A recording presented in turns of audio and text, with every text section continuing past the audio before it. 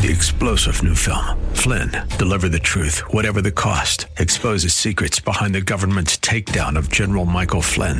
Flynn knew what the intel world had been up to. He ordered the first audit of the use of contractors. This set off alarm bells. He told the truth. He was the most dangerous person for Donald Trump to hire. They had to get rid of Flynn. Flynn, deliver the truth, whatever the cost. Available now. Watch it today. Go to salemnow.com. salemnow.com. AM 630 The Word is proud to feature our Church of the Week. Our desire is that you will get to know the pastors and churches in our community and find a church you and your family can call home. Here's the host of our AM 630 The Word Church of the Week program, Director of Ministry Development, Marcus Burgos. Thank you, and welcome once again to the Church of the Week program. I am your host. My name is Marcus Burgos, and I wanted to tell you something today. There is something about prayer that is so important. It is what gives us access to God. We can now boldly come and speak to God. We don't need we don't need someone to stand in the gap for us in that way. We can talk to God. We can cry out to God. But there's something that we have to add to that prayer. The Bible tells us in the book of James that the prayer of faith is the faith-filled prayer that can move, that can heal the sick, that can do something, whatever that is that you're doing. And I would even venture to say the fact that you pray is an exercise in faith, because if you did not believe God could hear you, you would not even talk. You would not even look up. You would not even say a prayer. You would not say that jailhouse prayer like we sometimes say, Lord, if you get me out of this one. But I want to encourage you today. Don't just pray in faith. So don't just pray that God would get you out of this one. Pray that God would restore your life, that God would restore your marriage, that God would heal your body. Pray with faith, because God is a great God. I think God is looking for people that would pray great prayers and not just little things. Pray that God would help you to establish your business and that it would be a growing business and that you would be a great entrepreneur. Pray great things, and God, which is a great God, will answer in great ways. Amen. I just wanted to share that with you today as we are here once again at the Church of the Week right here on AM 630 The Word. And today, like every week, I have the privilege, the honor of sharing the studio with one of our great churches, one of the great men that minister in San Antonio. And today I'm here with Pastor John. He is the senior pastor at the First Chinese Baptist Church. Now you may be asking yourself, what, Marcus? What? I don't speak Chinese. Well, that's okay. I don't speak Chinese either. But Pastor John, not only can he speak Chinese, but he speaks to us in English. He speaks to us in what we know, and he can do much more. So, Pastor John, welcome to Church of the Week program. How are you today? Very good. Thank you very much for having me on the program. And so if I close my eyes and if I'm driving down and I don't hear and I don't see, I just hear English. I just hear someone that speaks. So tell me a little bit about yourself. Where are you from? How did you get here? Where were you born? What's this about? I'm actually a native of San Antonio. So I was born and raised here until the Lord took me out of the town. I actually was more of a homeboy. Really? So you were here in San Antonio, Texan. So you're a Texan. I would imagine you're a Spurs fan then, or Spurs fans from the beginning since 1973. Great. That's awesome. So tell me a little bit about yourself. So you're a San Antonian, and what part of town? Where in San Antonio you're from? My parents had a small grocery store business on the east side of town, and so we grew up there, and I went to eventually high school at Sam Houston High School. Yeah. And after graduating from there, I went to Trinity University. You may have heard of that school, and majored in biology. And at that time, I was trying to fulfill the hopes and dreams of my parents and go into medicine. Didn't get in the first time around, but God had some other plans for me. I worked at the Health Science Center here for a few years. And at that time, while I had the opportunity to think more about getting into med school. God was changing the direction in my life. Unbeknownst at that time, a couple of brothers that I met from our church discipled me, and I got to experience what the grace of God was all about. And I started to sense med school wasn't on my career track. God sometimes steps into plans, and He changes ideas. He changes the plans that we have. And so that's what happened with you. You had a plan for your life. You wanted to be, was it a doctor? Was that where you wanted to go? Yes. I wanted to go to medicine, and I worked in the health science area. Actually, found out that my boss was one of the members of the admission committee, and he had asked that if I was still interested in getting into med school, I had a pretty good shot getting in there. But at that time, I told him my heart was being moved into a different direction. How was that experience then? Because that is a big risk. You had an opportunity. Your odds were better than most because you had somebody that was willing to speak on your behalf, to follow what your heart wanted to do. But now your heart is shifting. God is calling you. How was that for you? How did you handle that experience? That was a really big struggle because I'm usually not a risk taker. And I was sensing God calling me to step out on a big limb of faith. Yeah. But at that time, I didn't even have the support of my parents. And in fact, to keep a long story short, I basically was told that if you believe your God is calling you into ministry, then let your God take care of you financially and every step of the way, because you're not getting that help from home. Wow.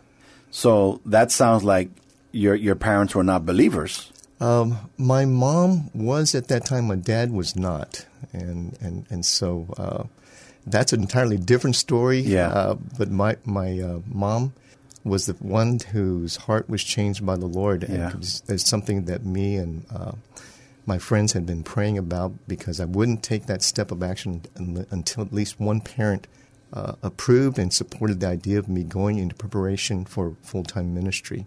And so I thought that was a safe prayer, because I didn't think God would change either one of my parents' hearts.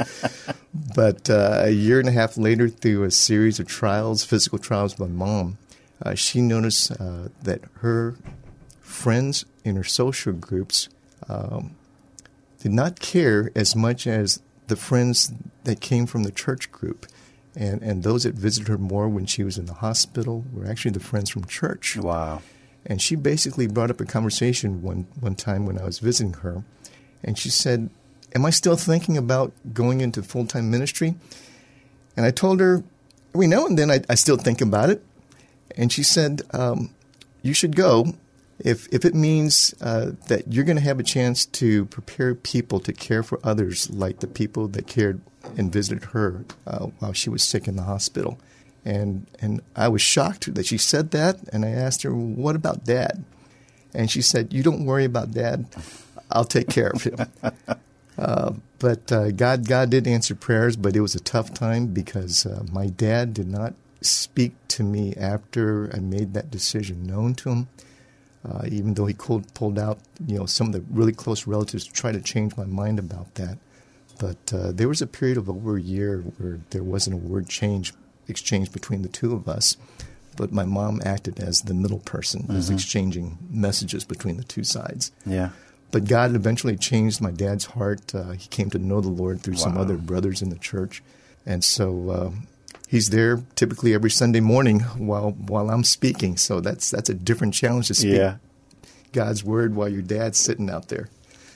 So, wow, that is interesting. One of the things that comes out, that kind of pops out in that testimony, it was not the sermon that touched your mom. It was not the preacher and using eloquence of words and biblical memorization, but it was the action. That's right. Of love that reached her in a time of need. That's correct. Yeah. And that really moved her heart and gave you the open door to do that. And what a great son in that you waited for her approval to be able to do that, to have her covering, to use, some of our spiritual jargon. That's right. That speaks a lot. That says a lot to how the influence that we have as a church. Mm-hmm. That even though not everyone can run for office, we just elected. We had election day just some days ago, but still we have influence in people and how we respond and how we act and how we love, we reject or accept. And, that's what God has called us to do. Would you speak a little bit to that? I agree that. Just the testimony of Christians at various ages, too, because those that ministered to her actually were a lot of my peers that she didn't know as well, but came to know them as they steadily and regularly visited her, prayed for her, and she got to know that group a whole lot better. And so they were, so to speak, the hands and feet for God, and touched her in a tremendous way, and so she saw the impact, their testimony, and the contrast between her social circles of friends, and so big difference, and it did pave the way for me to go in preparing for full-time ministry. Wow! And in my opening, I talked about prayer and the prayer of faith in the book of James, and James talks about, I'll tell you, I'll show you, I'll prove to you my faith by my works, and so that is exactly what happened in your life and in your family. It was faith in action. Yes, and it's interesting how we sometimes we put ourselves at a disadvantage, and we think I can't do anything about this. I'm a victim, and I can't, and it's actually what we're saying. I don't want to. I don't want to. If David would not have stepped up, Goliath would have had the victory that day, and who knows the outcome of all those actions. But David stepped up, and it was putting faith into action, literally in front of this giant. And so today, I'm hoping, I'm feeling encouraged, Pastor John, that we should act on our faith. We should respond to what we believe, and perhaps too many of us talk too much. Well, that's always a challenge for any church. The common response when you invite friends to church is, well, I know some of the people that go to your church, and they don't live up to what we think Christians should be doing. Yeah. If you hear how they talk in the workplace, or you hear how they behave at home, it's not their cup of tea. Right. But now we'll pick up the story. You went and you did your training. You did it locally. No, actually, the first step that I took living outside of San Antonio was to move up to Dallas. I went to Dallas Seminary to get my training, and that happened in '84. And right during that time, I was also doing a long-distance dating relationship. All right. And so this young lady decided to put up with the guy going into ministry, and it's interesting. In part of our communication with her, and this is terrible of me now that I think back, but in my love notes or letters to her, because we didn't do... You didn't do emails? We didn't have email. We didn't do texting. We had to wait after 9 o'clock to talk long distance because the rates were cheaper at that time. But I was a bad dating partner, because I think when I wrote her letters, I think I summarized my class notes as a way just to review for me and let her know what I was learning in school. And I look back, I don't think that was necessarily very romantic. But she put up with it. She put up with you. Well, thank God for that. Oh, definitely. Amen. It worked, and you passed. And she's still with me. So, yeah. I thank the Lord for that. When did you get married? We got married 2 years later in 1986. So we've been married now 32 years. Wow. That is a victory. That's a testimony in and of itself. And so we thank God. We thank God for that. You guys are a testimony, a witness to so many young couples that are coming up, even in ministry. And ministry is an additional hurdle many times for marriage. And so now you're back in San Antonio, and you've graduated, you're married, and you're ministering. And so today, tell me a little bit. You know, you were telling me some of the history of the people of even your church, of the First Chinese Baptist Church here in San Antonio. Can you give me an abridged version of that? It's very interesting. Sure. The first Chinese that the research tells us that came back into Texas started in 1917, and that was a result of the American government sending General Blackjack Pershing into Mexico to search for a guy causing trouble for America, a guy named Pancho Villa. And while the U.S. Army was stationed in Mexico looking for that guy, the people who cooked and cleaned for the soldiers happened to be Chinese workers. And even though Pershing was unsuccessful in finding Pancho Villa, he came back to San Antonio.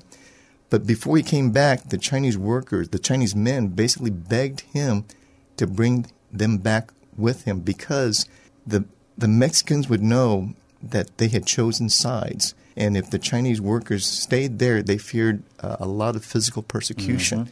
And at that time, the Chinese Exclusion Act was law, so they had to get special permission to bring back this group of Chinese men into the States.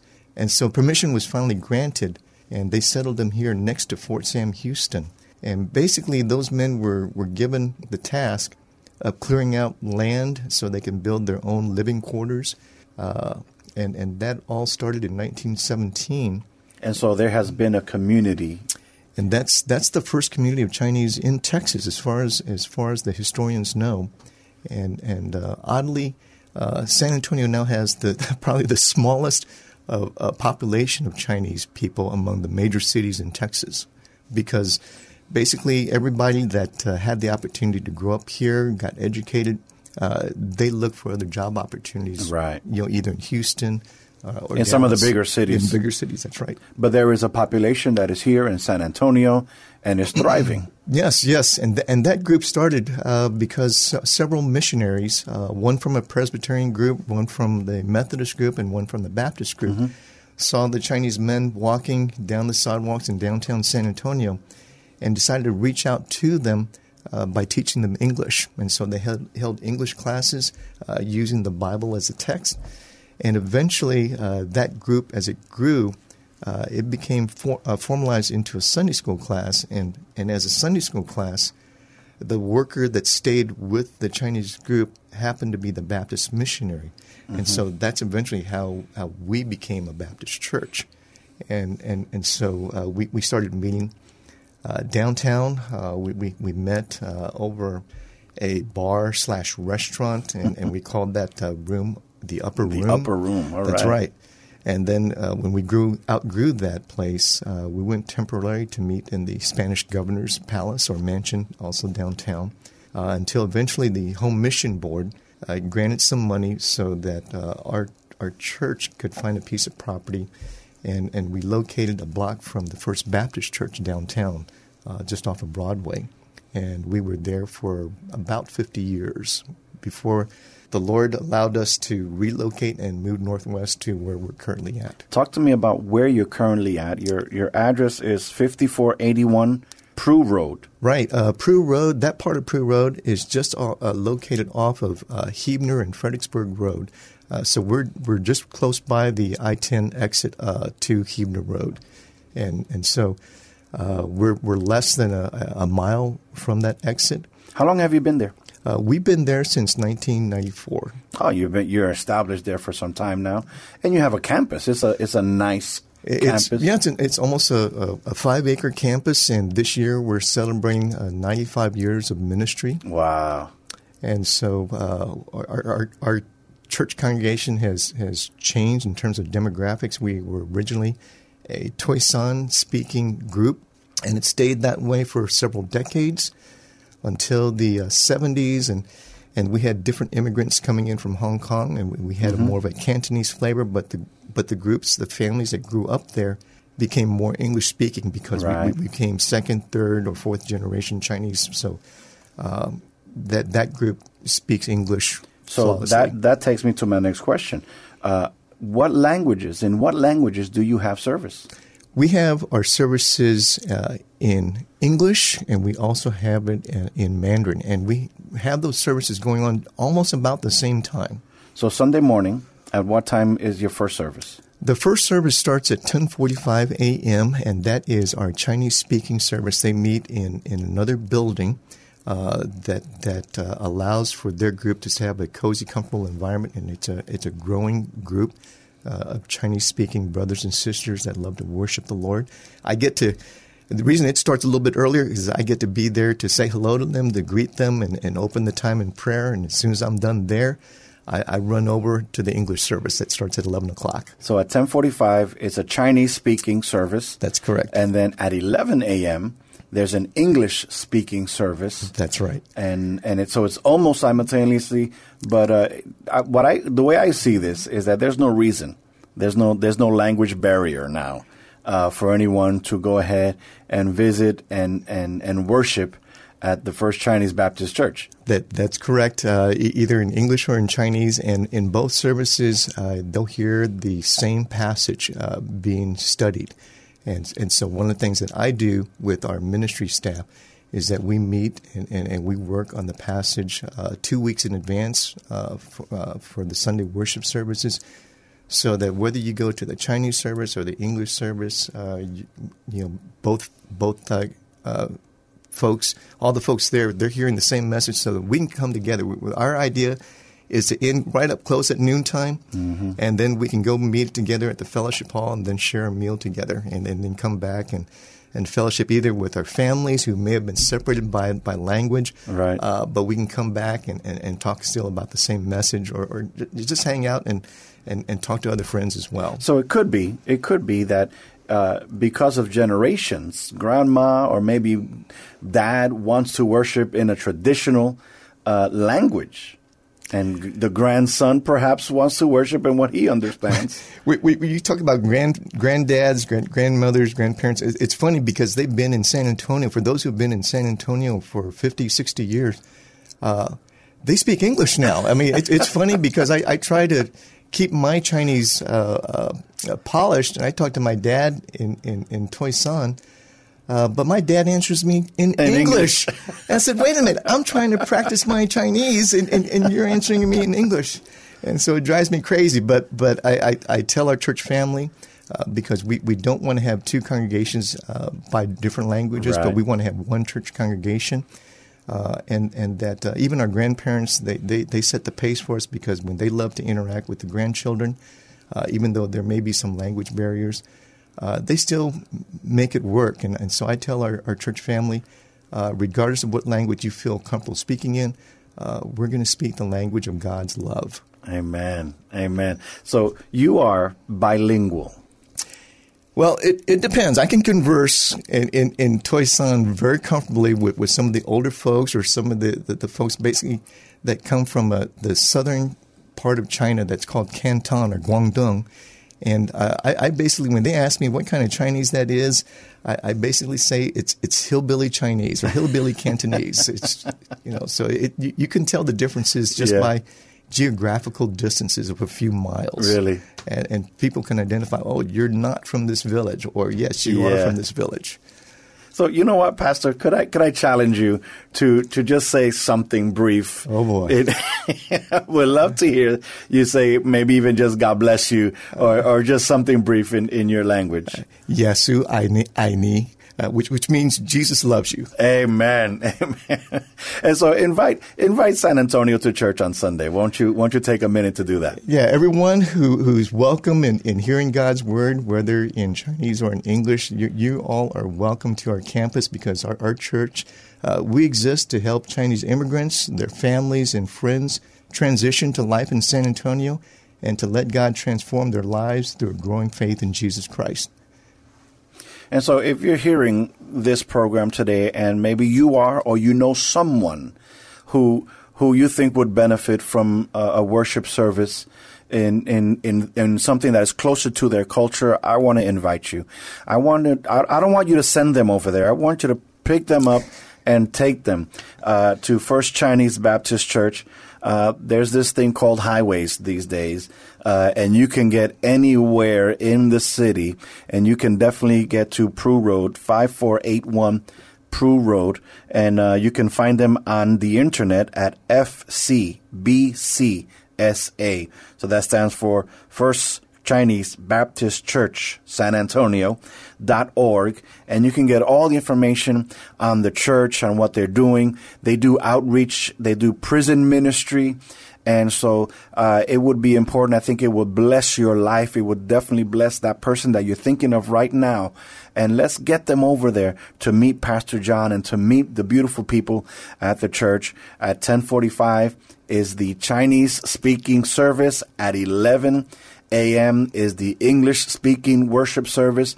So get there and bring somebody with you. San Antonio, God bless you. Thank you for listening to Church of the Week program. My special guest today is Pastor John. John, thank you for coming out today. Hey, thank you very much. I am your host, Marcus Burgos, and God bless you, San Antonio. Bye-bye. Thank you for joining us today as we featured our AM 630 The Word Church of the Week. We hope that during this past half hour, you got a chance to know the pastor and learn something about their church. We encourage you to get involved in your local community church. If you'd like to nominate your pastor to be featured on an upcoming Church of the Week program, submit your nominations at am630theword.com. 3-star General Michael J. Flynn, head of the Pentagon Intelligence Agency, knew all the government's dirty secrets. He was one of the most respected generals in the military. Flynn knew what the intel world had been up to. He understood its funding. He ordered the first audit of the use of contractors. This set off alarm bells. The explosive new documentary, Flynn, Deliver the Truth, Whatever the Cost, uncovers the facts behind this scandal. Flynn told the truth. He was the most dangerous person for Donald Trump to hire. I find out the worst enemy that I'm going to face in my life is right here in America. They took my assessment and they wanted me to change it. And I was like, I'm not changing it. They had to get rid of Flynn. With in-depth interviews, archival footage, and never-before-seen personal records of the man behind the headlines. I just felt like I was drowning. Flynn, Deliver the Truth, Whatever the Cost. Available now. Watch it today. Go to salemnow.com. salemnow.com.